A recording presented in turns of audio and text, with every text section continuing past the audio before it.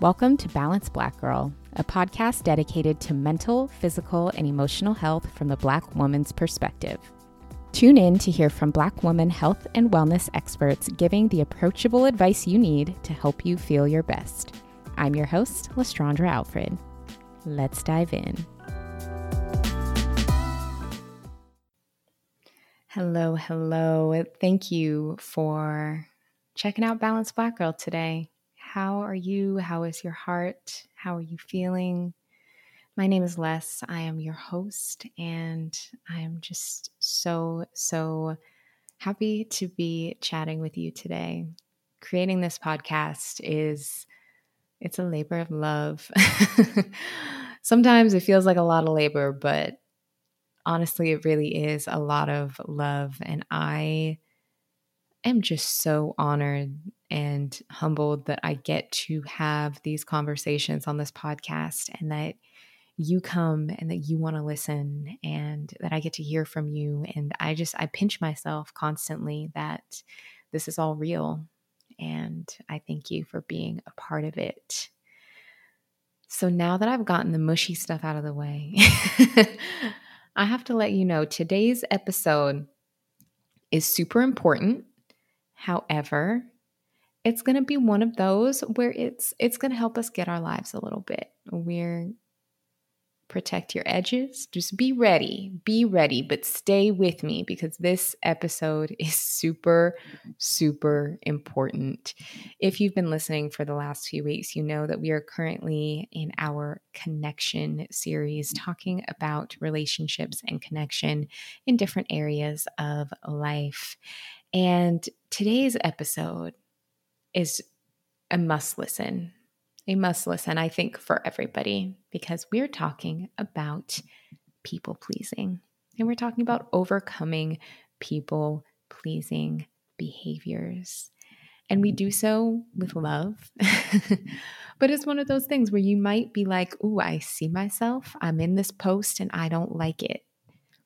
I felt that way about some things. I had to also, had some come to Jesus moments about my people pleasing behaviors because they were coming up.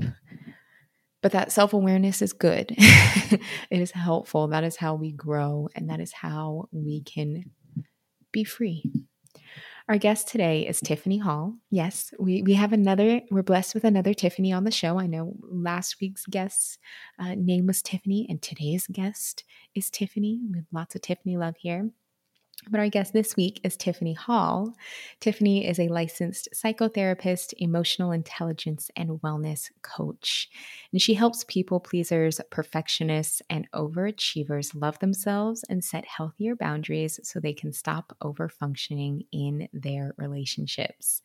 She's also really honest about being a self-proclaimed people pleaser in recovery, which I love that she says that. And she does say that in the episode. She's super honest about it. And I just so appreciate when people are honest about the ways that they're still a work in progress, because we all are. We're all still working on these things. And even when you know better, and even when you have the education, as humans, we're still just going to be human sometimes. And so the perspective that she comes from is that of a people pleaser in recovery, which is really refreshing and relatable.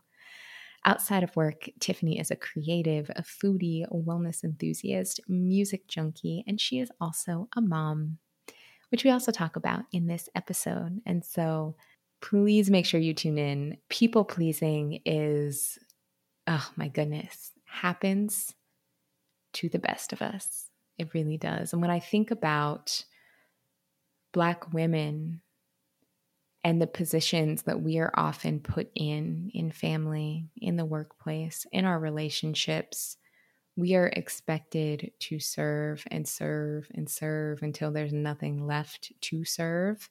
That for us, recovering from people-pleasing behaviors and habits is especially critical. You are worth it. And serving is amazing. We're all here to serve, but we're also all here to receive. So if you identify as a people pleaser, perfectionist, or overachiever, this episode is going to be for you, and you're going to get a lot of goodness out of it. We're going to talk about where people pleasing behaviors come from. We're going to talk about the different types of people pleasers there are and how to identify what type of people pleaser you are. If you are a parent or a caregiver or you have kids in your life, we're going to talk about some of those maybe kind of warning signs that some of the kids in your life may be picking up some people pleaser tendencies or habits and how to lovingly guide them to hopefully avoid them going down that path in the future. We're talking about healing from and overcoming people pleasing behaviors so that we can all be in recovery. We're talking about establishing boundaries with people who we formerly had people pleasing dynamics and relationships with. I mean, this episode is jam packed with the goods. It's just, you're probably going to want to pause. You're going to want to take notes. It's just, Tiffany really helps us get ourselves together. So let's tune in so that we can learn how to release people-pleasing behaviors and be a little bit kinder to ourselves to have better relationships.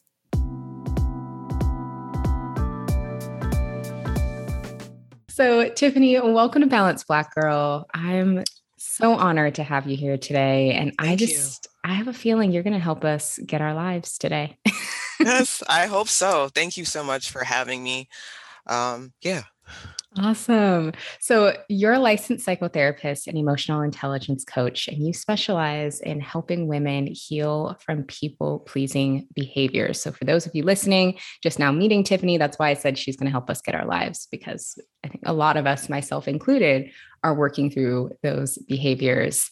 And we're going to get into all of that today. But first, I would love to hear a little bit more about your journey, about how you came to work in the space you're in. And I'm curious if your work has been inspired by your own experiences with people pleasing behaviors and how that's shaped your work. Oh, yeah, definitely. So I've been a therapist for about 10 years now, licensed for about 4 of those. And initially, I think I went to school, my undergrad degree is in journalism. And so I found out it was something that I felt like I was good at, but I didn't really have a passion for. So I went to grad school and decided to go pursue marriage and family therapy. And I think a lot of my own people pleasing led me to this career path because I'm naturally a nurturer. I'm someone who really likes to be able to help people. But a lot of that helping, I think, was unhealthy. I didn't really know how to help without feeling like my self-worth was tied to that, me being of service to people. And even during my work as a therapist for these last 10 years, I kind of felt like I had to really dig deep into myself to find out who am I outside of this role, my title, what I do for people. And so a lot of the work that I'm doing now is inspired by my personal journey. So now what I do, what I found in my clinical work is that a lot of people, especially women, I think struggle with people pleasing behaviors because of the fact that we're socialized to be helpers, socialized to be caretakers. So we don't always recognize when our helping is harmful to us and to other people. So that's really what I'm trying to help folks do, is to learn how to recognize when it's actually not healthy and to create better, healthier boundaries. I love that distinction. That's super, super helpful. So, what are some of the common themes that you see with people pleasing when it comes to your clients? Do a lot of these kind of behaviors have similar origin stories in people? How does that start? Yeah, I think for the most part, it comes from a similar origin story about feeling like you have to earn your worth or work in order to be seen. So I've kind of broke it down into 4 people-pleasing personality types. So there's the fixer, the perfectionist, the overachiever, and the peacekeeper. A lot of people that I work with are like fixers and overachievers. So fixers are the ones who feel like they need to be needed. They're the ones that are constantly doing for others, constantly being of service to the point where they neglect themselves, but they have a lot of guilt around caring for themselves, you know. And similarly to overachievers, that's kind of the personality that I've had with people pleasing, is that I'm going to obtain all these accomplishments, all these accolades, because it makes me feel like I'm worth something. I will be seen for it. But really, I found that people find themselves to be empty when they don't know themselves outside of those things. So a lot of folks that I work with are very ambitious, high achieving, intelligent people, but they don't really know a lot about themselves outside of what they do and how they appear to others.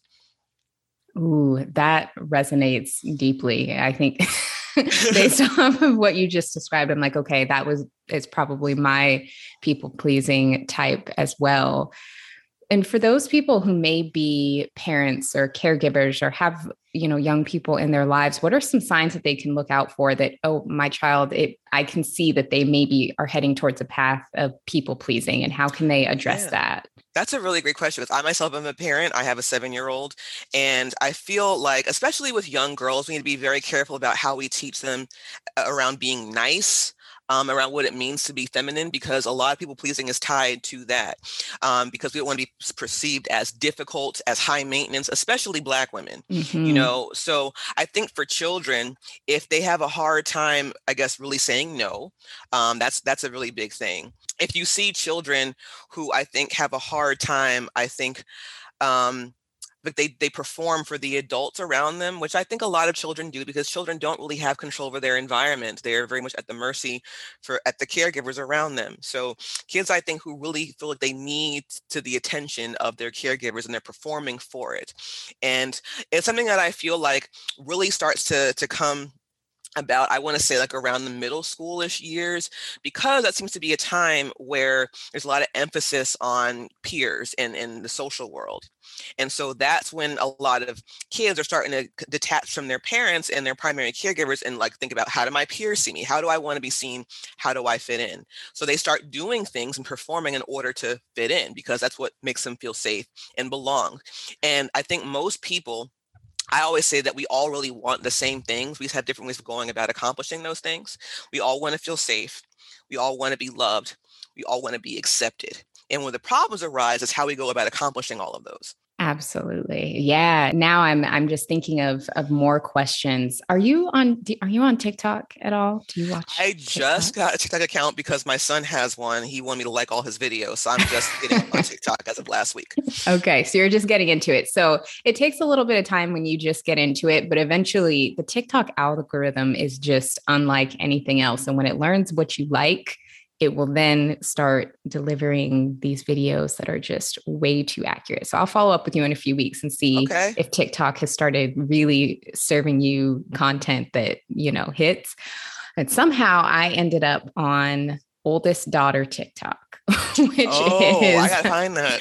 TikToks by people who identify as oldest daughter. So firstborn, That's me. who are daughters. Yes. And Yes. I would love to kind of continuing the conversation with childhood and where people pleasing behaviors start. I'm curious if there is a connection between birth order and kind of role in the family and people pleasing Yeah. behaviors. Oh Because yeah, it I'm glad seems you like asked it. that question. Yeah, and I completely forgot about that until you asked me just now about just my role being an oldest child. I'm the oldest of four. I have three younger siblings, and I always felt this pressure to not mess up, because I realized I felt like I was a template for them in some ways. So they were looking at me in order to figure out how to move about this whole life thing. Even though I didn't really know what I was doing, I'm human like everybody else. But I think me being the oldest child, I'm also a child of divorce. My parents divorced when I was 7, and my father remarried when I was 14. So I kind of felt like I had to make things easy, especially for my mom, being a single mom, and I didn't want her to feel overwhelmed. So I was like, I'm going to make sure I do everything right. I'm not going to get in trouble. I'm going to get all the good grades. So that way I don't give her any trouble. What I realized was I was containing so much of my true feelings because I didn't want to rock the boat. And being an oldest, daughter, I felt like my role was to be the caretaker for my siblings and to not make things hard for my parents.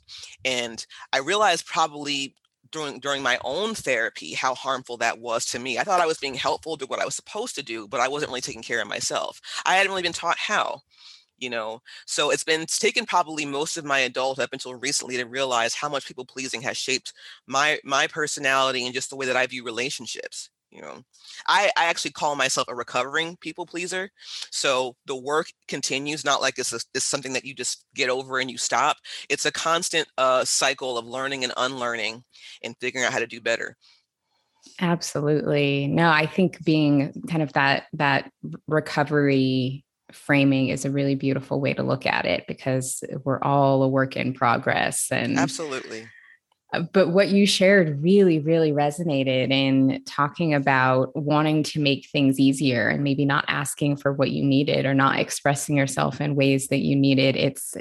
I think when you find oldest daughter TikTok, you're really I gotta check you're that gonna like out. it, because that's what resonates with a lot of people. It deeply resonates with me. I even think about like my mom, who is my role model in so many ways, is like the pinnacle oldest daughter, and she's to this day taking care of everybody in her family because she's the one who has it all together. So seeing her version of that and then my version of that, and just how deeply ingrained that is, it's no wonder that so many of us have these common experiences. Yeah, that's so true. And I think, us as Black women, I think we've been socialized to kind of be the helpers, they say like the mules of the world. So a lot of our identity as Black women is wrapped up in that. And I think we need to learn how to unlearn that because it's killing us. I think about just how much, mothers and just Black women in general do for their families or communities. And sometimes they don't really get much in return. I just say we should be petty and do tit for tat. It's okay to be helpful and want to serve others. But what about how do we serve ourselves? Because we are in relationship with self as well. And we often neglect that relationship. So I want us women to do is to really learn how to take care of ourselves and nurture ourselves the way we do for everybody else, because we deserve it too. And without us, we can't take care of everybody. Yes, wholeheartedly. And just that ability to also receive. We don't exist purely to give. We all need Right. to give and receive. There needs to be some, balance, no pun intended, but for everybody. Yeah, absolutely. I feel like finding a balance is always a challenge because there's like always going to be things that are going to command our attention and our time. That we all wear different hats, so it's more so about trying to find harmony amongst all of those things. Because I think there's really no, it's not possible to have like I think an even balance. Not in a capitalist society anyway. So I think that I really help people do a lot of inner child work because I think that's where a lot of this wounding begins, and really connecting with that part of ourselves because we have to work and earn our worth and earn love because that's something that is taught. That's learned behavior.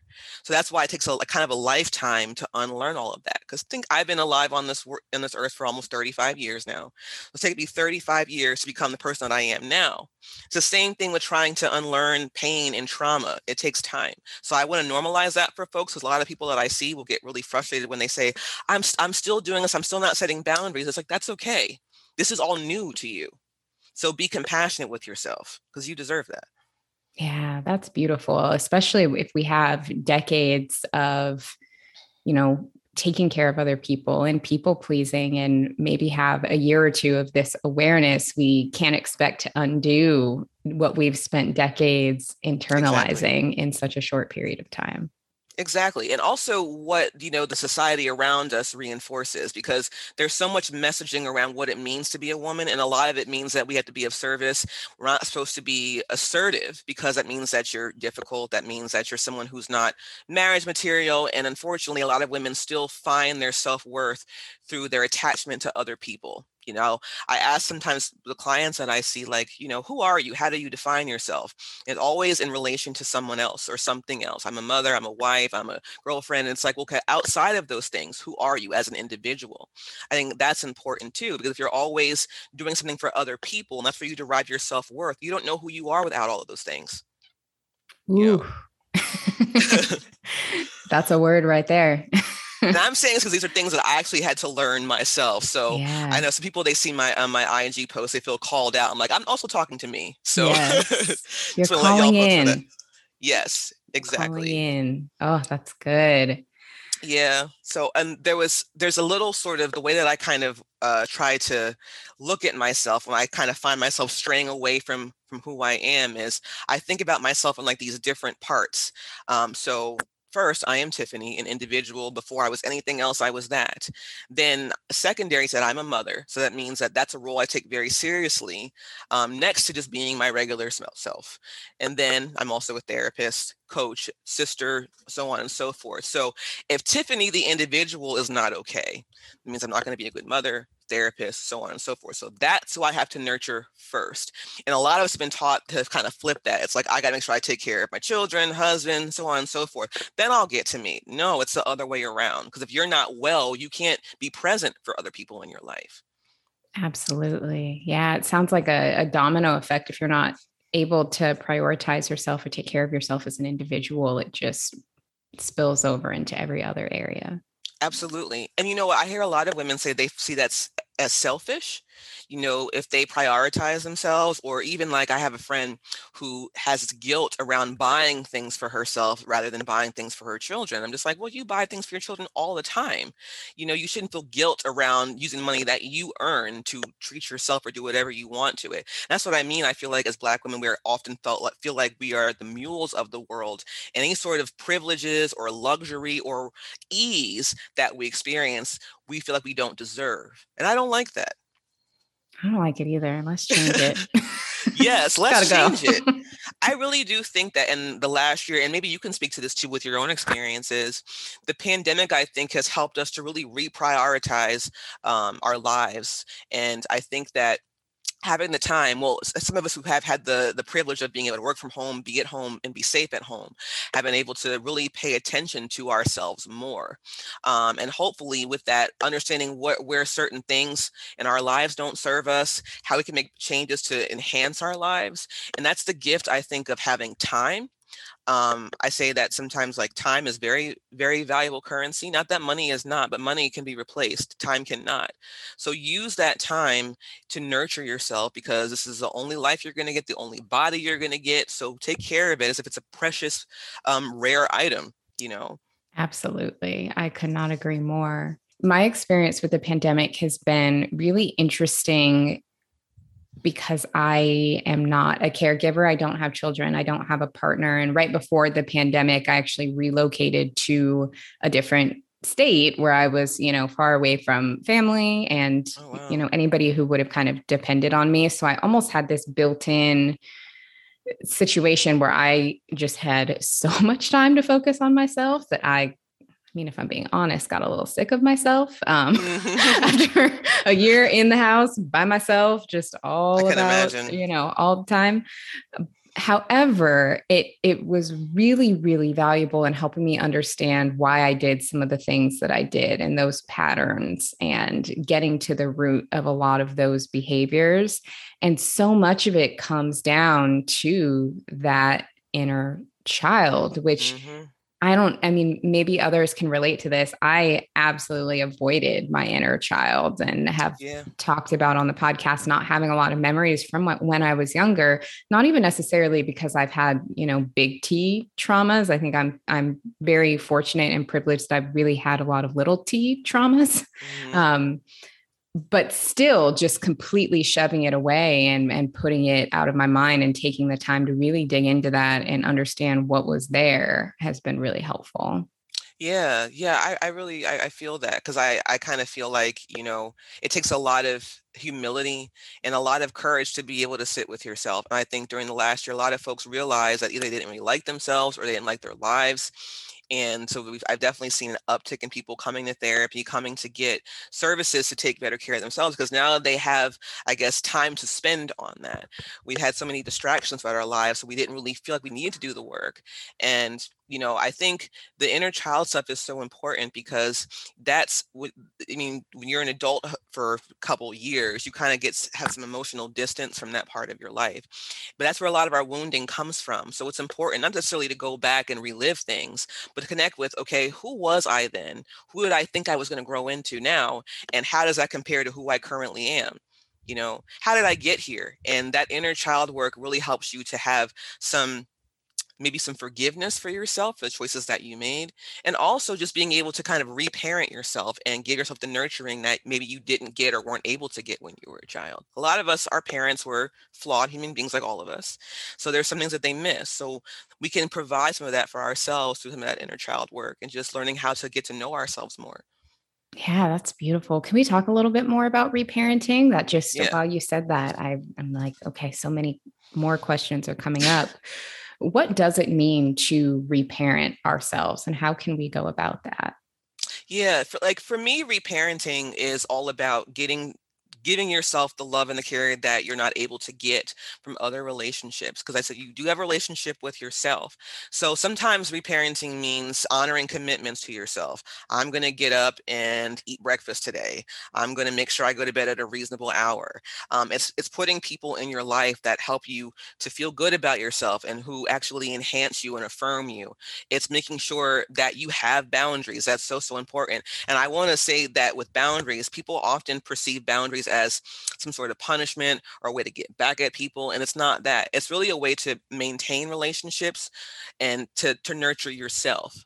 And so people struggle with that because they feel like I'm doing something to hurt somebody else, and it's not that. So your boundaries are also part of reparenting yourself. And then also how the things that you consume. And I've realized this too over the last year, this doom scrolling, taking in negative media, things that make us feel badly about who we are or make us feel like we have to compare ourselves. That is something that we want to pay attention to as well. So consuming things that fill you with joy, that help you to learn, that help you to be a better version of yourself. That's also reparenting. So reparenting is kind of a way of self-care, but it's supposed to be an ongoing process. Not like I go for a spa weekend for one week out of a month and that's it. It seems to be a habitual practice. Yeah, I love that. I think that's really beautiful and something that a lot of us, I'm thinking about our generation, you and I are around the same age of millennials. I think we have a perspective that is so very different than our parents and grandparents, and just an awareness around so many of these things that Mm-hmm. they unfortunately were not able to have, or if they do now, are experiencing it much later in life. And I think it's really interesting to see what happens for our generation and also the generations after us who do have this awareness and have this language and have these spaces to have these conversations. What's going to come out of us reparenting ourselves? I think it's going to be really Yeah. beautiful. I agree. I really am encouraged by how much I've seen mental health and just self-care become mainstream. Because when I became a therapist, I mean, therapy was something that was becoming more mainstream, especially I think among Black and brown folks. That was a big reason why I got into this profession, because I want to see people that look like me, and serve people that look like me. And so I think that people going to therapy, normalizing therapy, is so important, because you're right. Our parents, grandparents didn't have that privilege. And I imagine that that probably could have um, probably healed a lot of generational trauma earlier had that been something that was available to them. But that wasn't a thing then. There wasn't accessibility. But now I feel like we have the opportunity to break so many generational curses, because people really are understanding that I can really nurture my relationship with myself. I can heal from trauma. I can forgive, my parents or whoever ones that harm me, and move forward and become a better person. And becoming a better person, I will say this. I say we all want to become a better version of ourselves. We're never going to be perfect. So each day we should be trying to be better, whatever better looks like for you. And I say this because I feel like people feel like going to therapy or going to get coaching means that I'll go and then all my problems will be fixed and I'm fine forever. And no, that's not the case. I'm a therapist that goes to therapy myself. So I feel like we all have work to do. It is an ongoing process, you know. I think you had an older post on Instagram that said therapy is a tool, not a cure. Is that right? Yep. You had, yeah, which is like the perfect summary, because it's definitely not a band-aid or like a magic a magic wand, but it's a tool that helps you explore and understand things better. Absolutely. I love therapy. Before I was a therapist, I went to therapy. And I say that therapy is a tool because it's not the only path to healing. Some people find, healing in other forms, like Reiki or meditation or yoga, or even, in their own spiritual practices. And that's okay too. But I think that as long as we are adopting something to nurture ourselves, that's so beneficial to our mental health and then also our relationships, because we're going to show up better in those relationships. Absolutely. Absolutely. One other thing that I just thought of when it came to our conversations around the inner child and reparenting and looking at those tools, something that's been really helpful for me as I've started unlocking these memories and going back to all those things that I had forced out of the front of my mind was going through those situations and reflecting on them with my adult brain and realizing how many beliefs and things I still carried thinking from my child brain, and you're Mm-hmm. the therapist, so you are going to be able to better explain this. This is my like novice, just personal observation, but realizing that kids don't really understand nuances. And that's why, as kids, it can be very easy for us to jump to conclusions of, we have an Mm-hmm. experience. Okay, this is bad. This is good. I need to prove this. Because kids just don't yet have the ability to understand those nuances. And so these things happen to us when we're young, when we don't understand nuances, we jump to these conclusions, and then we carry those conclusions with us, Mm-hmm. even past the point when we are old enough to understand those nuances. When we actually start to unpack it, we can actually work through and release a lot of it if we let ourselves do that. Exactly, exactly. You're so right, because I mean a lot of our value system, the way that we perceive the world, how we perceive ourselves is based on what we've been taught in childhood, what we have been shown, and what we've been told about who we are. I even think about growing up and like feeling like I really got attached to this identity around being a good student. And that's because I was told that's who I was. That's what I got praise and attention for. So I really latched on to that. And I think that it took me a long time of having sort of distance both physically and emotionally from my parents to really understand who I was outside of that. So you're right, because children pretty much have to adapt to whatever environment, whatever parenting that they're given, and sometimes that's not always healthy. So the great thing about therapy and any sort of healing work is being able to unpack all of that, and it's not an easy process. It can be very painful. It can really cause you sometimes. I do a lot with people who were just trying to heal from relationships with their parents, that questioning their parents' parenting causes them to question kind of everything they've already believed, because their parents to them for a long time are kind of like, I hate to say it, kind of like these gods, because they were like people that took care of them. They could do no wrong. And then you find out at some point that your parents are just people that had kids, Mm-hmm. you know, Yes. and I think me becoming a mom really helped me to humanize my parents a lot more, understand kind of, yes, they hurt me in some ways, but I kind of understand kind of why, because they had their own things they hadn't worked. There wasn't about me. That is such a freeing thing to say, you know what? They're just people like me trying to figure it out. If a therapist, I don't have the cheat code to this life thing. We're all trying to do the best that we can with what we're given. So that to me, having that empathy from my parents was a big part of my own healing journey. That's You know. major. That's absolutely major. Yes. Oh, I love that. And I also really loved your example of holding on to that identity of being a good student and the conditioning around that, and then getting to the point where you can unpack that and create your own identity. It's just such a good example. Yeah, yeah, because we're multidimensional, and I realized that I was trying to operate in a way that fulfilled what people thought I was versus who I really am. And yes, I was somebody who loved school. I was very much into, studying, getting good grades, and it helped me to make it to this career. But outside of that, there's these other things I have interest in. There's other things that I want to do, even outside of just doing therapy. So realizing as human beings, we're complex individuals, and so we're never going to be just one thing, and we need to allow ourselves the space to take up space in different areas of our life, because we get to define who we are, not other people.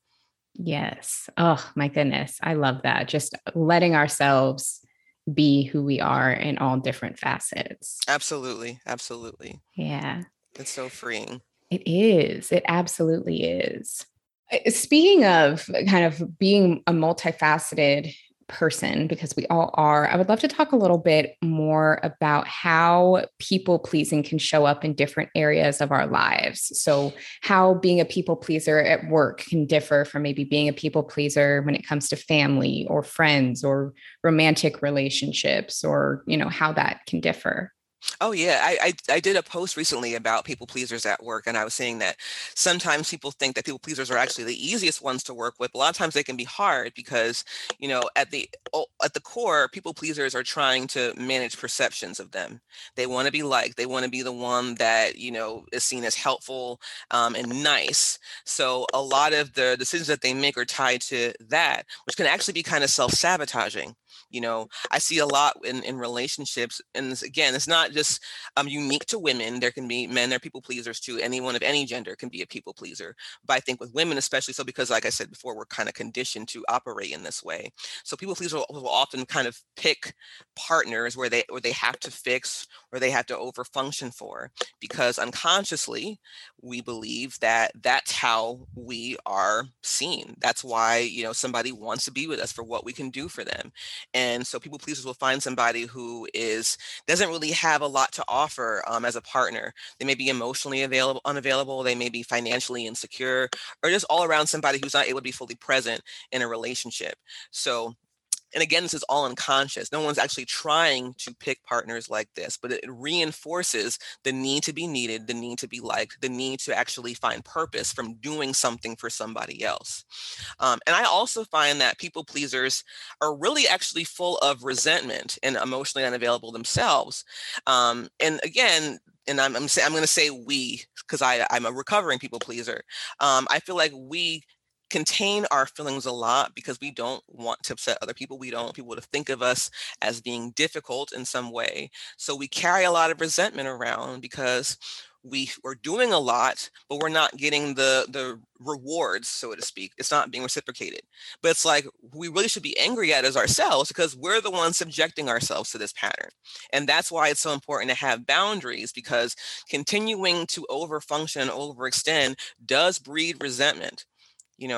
But a people pleaser is not going to really accept that, because we have a hard time dealing with our own anger, our own resentment. It makes us feel like we're bad people when we feel that.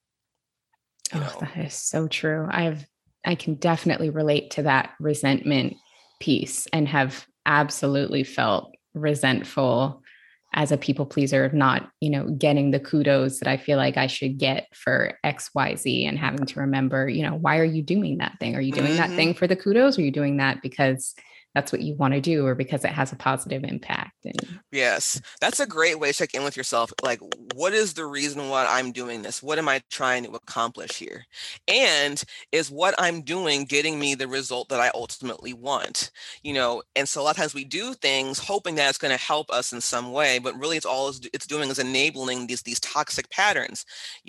So it takes a lot of self insight to be able to break out of these behaviors. And again, it takes time. It's not something that happens in a couple of months or a couple of years. It takes time. But I think people pleasers ultimately, because they want to do better, they want to ultimately show up better, I find they are very motivated to change for the most part. Definitely. It's just trying to not care about people's perceptions. That is the challenge. Yeah, definitely. Definitely. Oh man, I'm just having so many awakening moments right now. A couple epiphanies. Yes. And I think that that's just such a good explanation of what people pleasing in the workplace can look like. And I also really appreciate how you touched on people pleasing kind of in dating, thinking we can fix or adjust. Yes, you cannot fix anyone. No. And this happens a lot. There's a great therapist.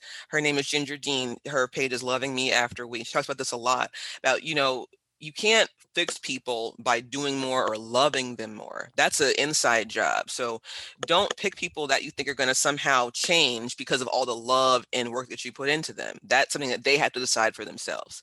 And I find a lot of people pleasers, when it comes to dating, they do date potential. I've been there as well, where I'm like, oh, this person will ultimately be who I want them to be if I do X, Y, and Z. And ultimately that does not happen. And then that brings resentment.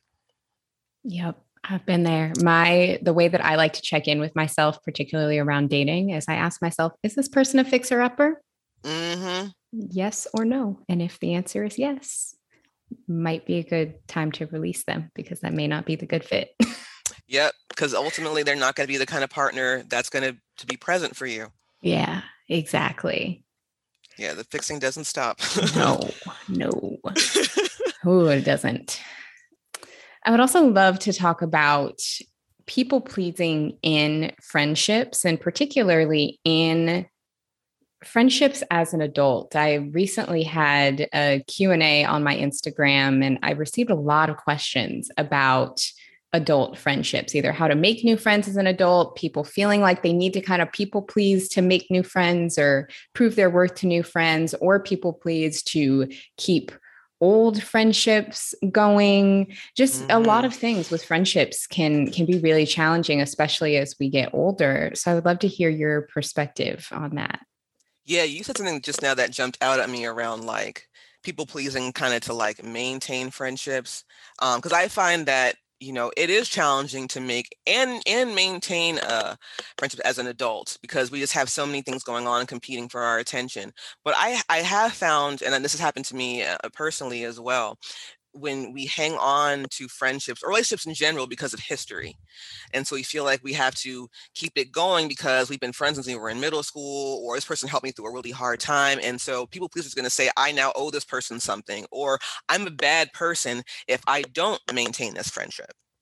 And so it's really important to kind of figure out what value does this relationship add to my life? What meaning does it have for me? If the only thing that you have is history, you know, it's time to really ask some hard questions. Do I want to continue to maintain this? Do I want to try to improve it, or do I ultimately want to terminate it? Yeah. What advice do you have for navigating guilt in those scenarios? Guilt is something that it's good to acknowledge that it's there, and I want to point this out too, because we people often get guilt and shame mixed up, but they're Mm, very, very similar feelings. So guilt is when we feel like we have done something bad, an action, and shame is about if we feel like we are bad, our character as mm. people, we are bad. So sometimes they can happen at the same time, but the guilt, we need to really ask ourselves, what is it that I feel that I'm doing wrong in this situation? Is it because I feel like I'm setting a boundary and that's kind of weird for me, you know? And so we have to kind of get used to doing these behaviors because they are going to come with guilt because they're new. If you're somebody that's not used to setting boundaries and used to actually communicating them, it's going to feel like you're doing something wrong. But I encourage people to push past that feeling. It's okay to feel that, but don't let that be the basis of your decision making. Yeah, that's really good advice. And I love that distinction that you shared between guilt and shame, because I don't know if I'd ever really thought about the difference before, but that's so helpful to focus on guilt as kind of the action and feeling around an action versus shame being what you've internalized. Exactly. Yeah, Yeah. and I think we can kind of both experience both because people, when they do something they feel is bad, they ultimately feel bad about who they are. And shame shows up so much in people pleasing, and a lot of people pleasing is a function of trying to manage that shame. So I feel bad, so I'm going to make sure that everybody likes me and that I don't show up as being flawed because I ultimately feel like I am flawed. And in saying that, there's a lot of imposter syndrome that happens with people pleasers because we just really, again, don't know sometimes who we are outside of the service that we provide for others, you know. Yeah. Yeah. Why do you think we go through such great lengths to avoid shame? That's a really great question. I think it ultimately hits on our need to be accepted. That is a basic human need. And I don't know if you or any of your listeners are familiar with the Maslow's hierarchy of needs, you Hmm. know? So, that love and belonging piece is really important. And without that, it's really difficult to ascend to the higher level needs like self actualization. So, when we feel shame, that's kind of hitting on that I'm a bad person. So, people are not going to want me, like me. I'm going to be a pariah or something. And those are all very, exaggerated feelings based on insecurity and anxiety. But ultimately, we all do a lot to avoid that because we don't want to be rejected. We are human beings, we're wired to be social. And that means that we try very, very hard to avoid social rejection, whether it's in from a peer group or in families, relationships. Your brain actually registers social rejection the same way as physical pain. So it is really painful to be Wow. rejected. That's Wow. why shame is such a strong feeling. Yeah, that is so eye-opening. And it makes sense. It comes back to that core need of safety and it truly feeling like a threat to our safety. Exactly. Yeah. Exactly. Yeah. Thank you So for we explaining that. Oh yeah, I see. I love talking about this stuff. I talk about it all the time, with my folks, and it's great to kind of help people understand just how much our brain is designed to work in this way to help us think certain things. And really, what it's trying to do is to protect us. But in doing that, it can cause us to sometimes question ourselves and to really overwork in order to feel accepted because we don't want to feel that shame. We don't want to be rejected. You know. Yeah. So that's why it's really so important, again, to really know who you are internally, because if not, you'll allow the world and other people to dictate who you are. And that makes you have a very shaky sense of self because people are fickle. So people are going to always have different opinions about us. So we have to ultimately know who we are at the core. And then, of course, we all do care what people think to a certain extent, but that can't be the defining factor. Yeah, absolutely. And also thinking about how people pleasers are in various relationships, because right now on the podcast, we're really focused on connection and relationships in all different forms. What is kind of the opposite of people pleasing? And Hmm. do the two tend to attract? Like, do people pleasers tend to attract those who want to take advantage? Yeah, that's a great question. And this is something I did a post about a couple of weeks ago, and I was talking about, narcissists. Narcissists is something that's talked about a lot now, especially in pop culture.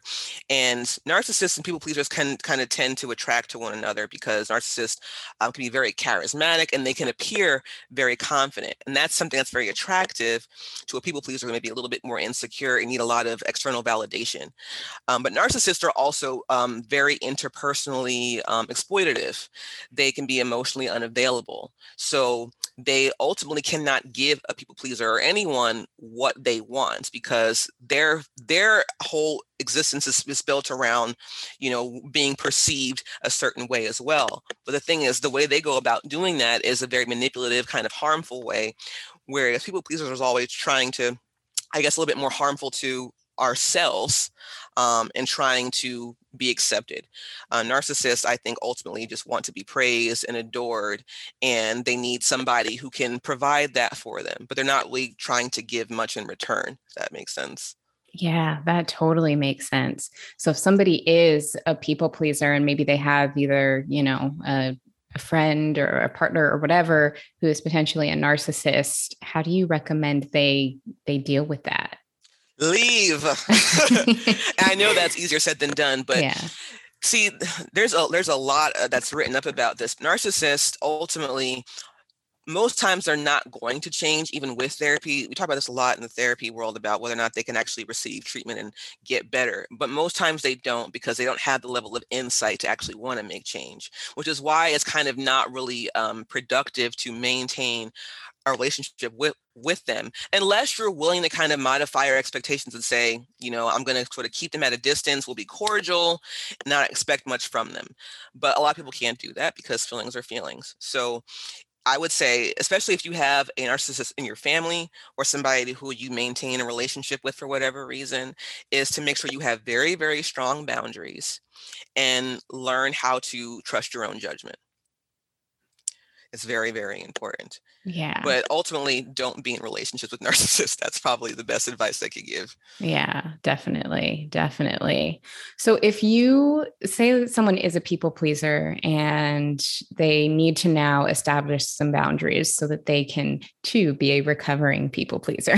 Mhm. um, how do we establish boundaries with people who we may have had those people pleasing relationships with in the past? How do we introduce that?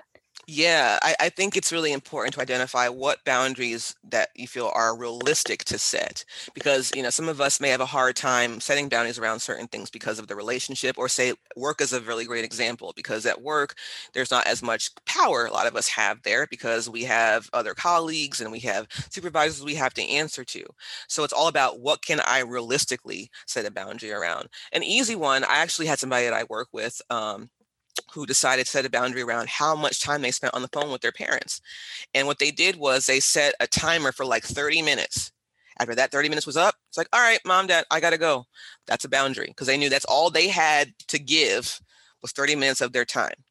And so little things like that, boundaries around time, boundaries around how long you stay at a social function, and even in relationships with dating, this is a big one, is what you will and won't accept from a partner. You know, a lot of us, of course, we want to be desired. We want to be able to have companionship, but it's like there has to be some parameters around that. Because if not, you'll accept anything and then ultimately not get what you want. So having a partner who's emotionally available, that is a boundary. Having a partner who's not a fixer-upper, all of those things are boundaries. So thinking about what it is that we need, what we feel comfortable asking for. And I will say this too, you can ask for these boundaries and try to set them. People may not like them. And that can be hard to sit with. But realize is that people also have to get used to us when we're trying to start this boundary setting work, get used to that because they're not used to people having boundaries, people pleasers. So it's going to be a transitional period for everyone involved in the relationship. But it can be done. I have done it. I've lived to tell the story.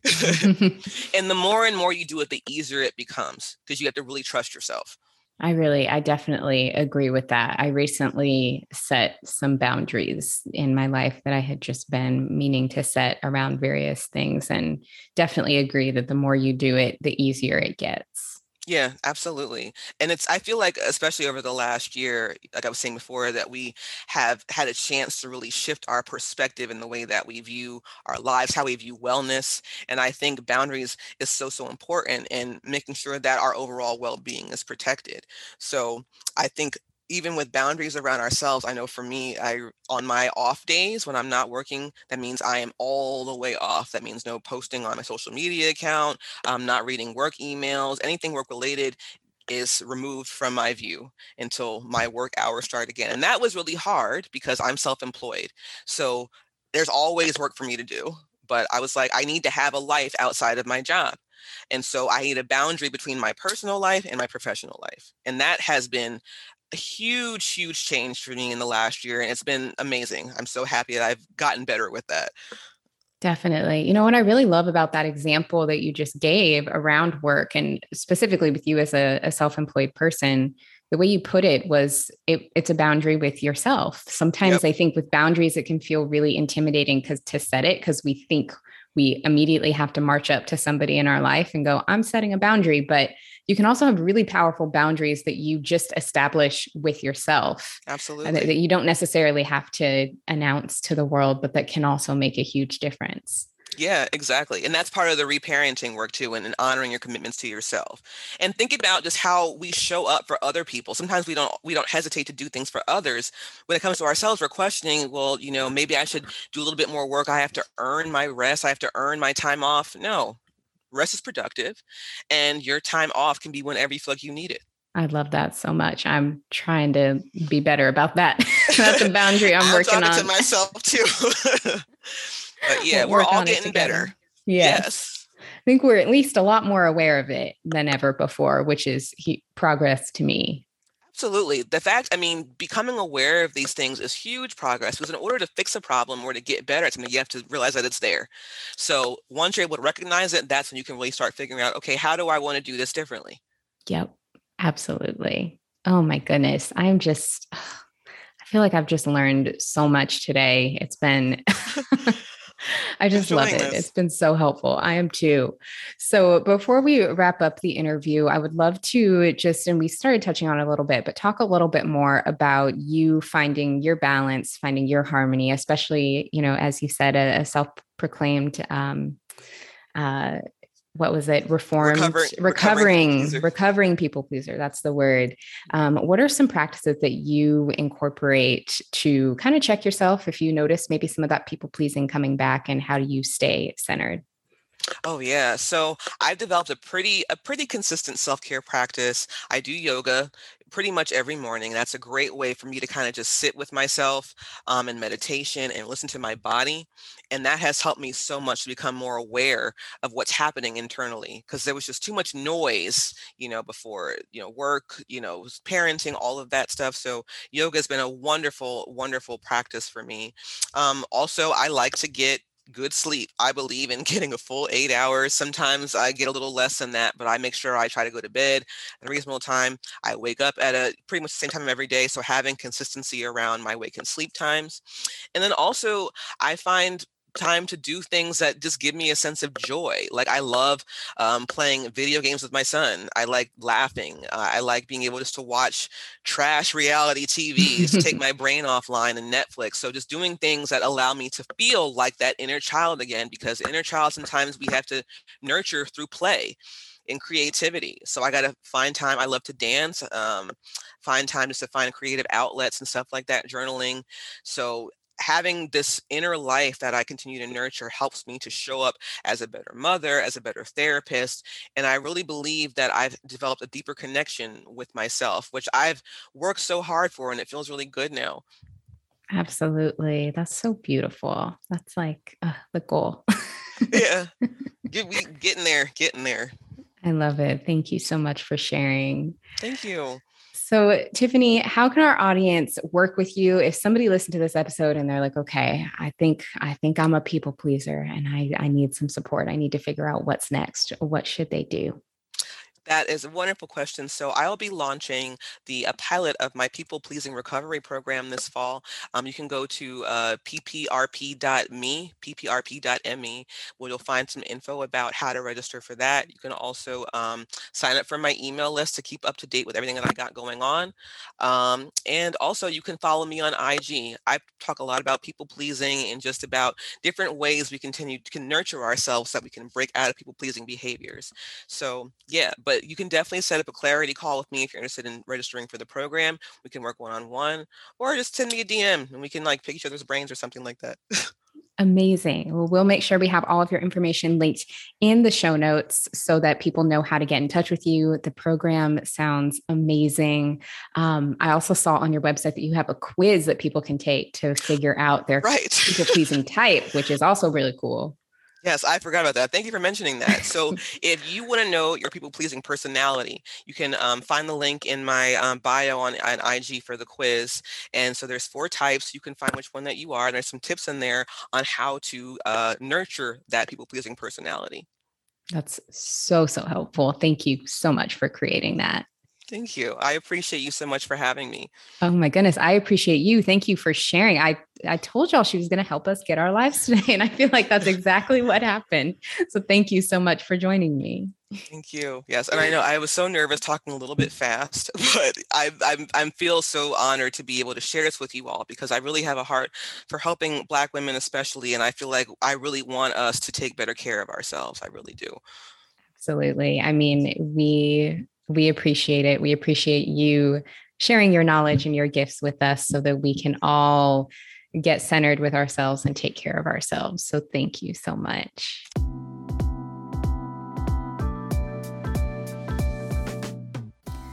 I mean, right. What did I told you at the beginning, I said, listen, this is going to be one of those episodes that really helps us get our lives together. And it's one of those that may need a re-listen to really absorb the information. It was so helpful. Tiffany's work is just incredible. Highly, highly recommend heading to her Instagram, giving her a follow, heading to her website, checking out the quiz so that you can identify your people-pleasing personality. I mean, she puts so much into her work and it is beautifully done. It is so incredibly helpful. That is just a taste. The conversation we had today was just a taste of her knowledge and what you have to gain from learning from her. So please head to the show notes, check out all of her information there, because she's doing incredible and very important work. Let's get out of these people-pleasing cycles so that we can live more and so that we can love more.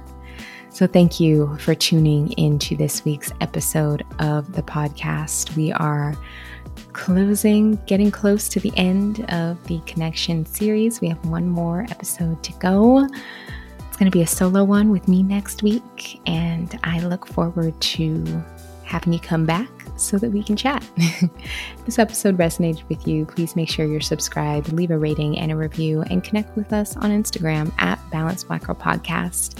If you feel called, let me know on the latest Instagram post there what your biggest takeaway from this episode was. I would love to hear from you. Talk to you soon.